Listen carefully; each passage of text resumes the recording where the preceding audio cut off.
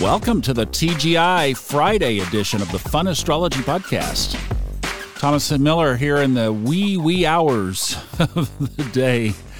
Oh, my sleep schedule has been off, so why not come into the audio booth and get a little bit of work done? We are going to not only set up the weekend, but for some of you, we might be going to set up your holiday. So here's the deal. You know, we just had this amazing group come to North Carolina this past weekend. It's kind of like nobody wanted to leave, but everybody had to. One of those things, you know. But we realized that there were several who were not going to be with family this holiday. So what we put together is, well, this was very much a family, and we are going to continue it through the Christmas holiday. Now, all of the details on this are on the funastrology.com website if you click the red bar across the top. But let me take just 20 more seconds and tell you basically what we're going to do. There are fixed dates. You will see those on the website. We are going to rent a house and share the costs. So it's a split share kind of contribution situation. We don't have all the details on that piece locked down. We will this, well, at least by the end of the weekend. But what we do know is there, and what we are going to do, because we have a lot of juice behind this, is make it one of the most special holidays that anybody has ever experienced, especially if you are typically not with your family. We have had to limit this to 10 participants. Now, that can be a couple as 2 of the 10. We already have several, so there are slots open. If you would like to consider this, take a look at the information on the website. If it interests you, probably would be best if we got in contact by email and we can work out the details. Now, that is a big, exaggerated holiday plan. And why would we do that now? Well, because Jupiter is back in Pisces. So why not? Why not do the holiday up, right? Yeah, so Jupiter crossed over into Pisces early this morning. I was up to see it. 1:09 a.m. we had it come back in. This is really one of those mark every day on the calendar kind of days because it moves back into Aries for good December 20th. Short 1 week, we have 2 months. It'll be 12 years. A couple of other interesting additions to the weekend. Now, that's it for today. No other major aspects in the sky today. But tomorrow, the moon moves into Capricorn. That's at 9:21 in the morning. Good, consistent, stable, get things done and do them well Luna for Saturday, Sunday, and a little bit of Monday. Tomorrow afternoon, Mercury enters Scorpio. So we really stack the deck with a superstellium in Scorpio. So as of tomorrow afternoon, that will be the South Node, Venus, the Sun, and now Mercury, all in Scorpio. I'm feeling special for my birthday here.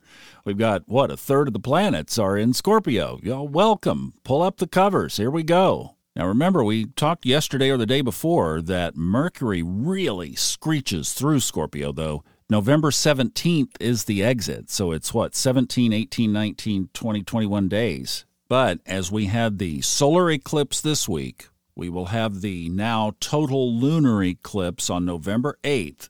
The full moon will be in Taurus at 16 degrees. I just listened to the recording of the Robert Glasscock Solar Arc Practicum from this past Wednesday. Fascinating conversation. I mean, this was group discussion like you couldn't believe. I didn't get to hear it in person because I was crashed out after a long drive to take Hemet to the airport. But lots of surprises.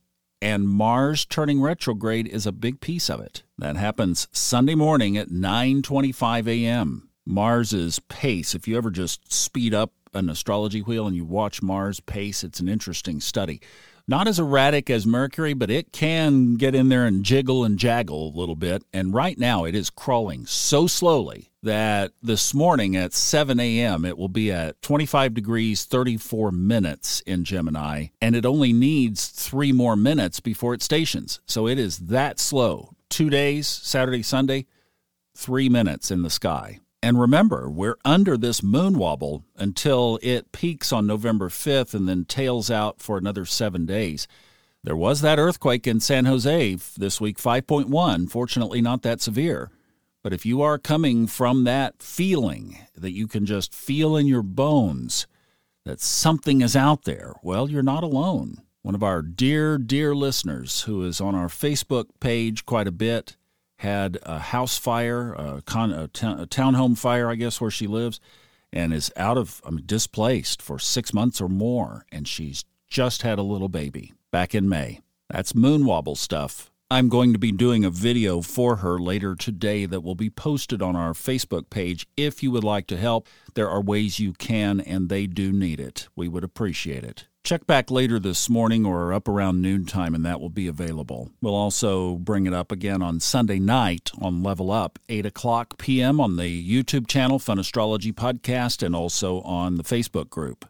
Now, you would think, Thomas, doesn't Mars moving backward take a little bit of its intensity out? Yes, that's a great observation.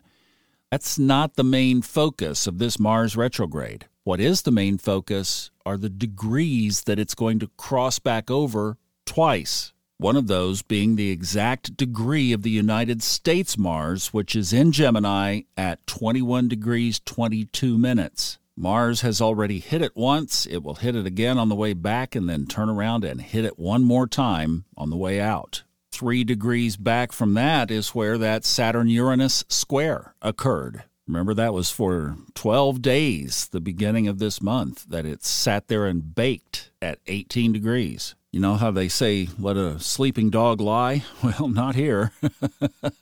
Let's bring Mars back over that point, with Saturn still there, by the way. The good news of this chart that I like a lot right now is that Jupiter, even though in retrograde, is back in Pisces with retrograde Neptune. You know, it will be another at least 155 years before Neptune crosses back into Pisces. So if we just set the shadow of Pisces aside for a minute, which we can't do full time, but I just want to focus on the positive, we're in the re-mode, reevaluate, reassess, realign, revise, revisit, and probably the biggest one, release.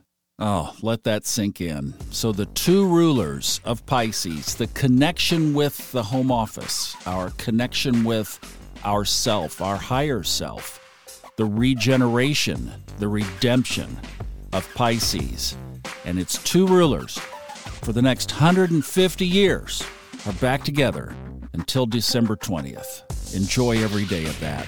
We won't see it again in our lifetimes.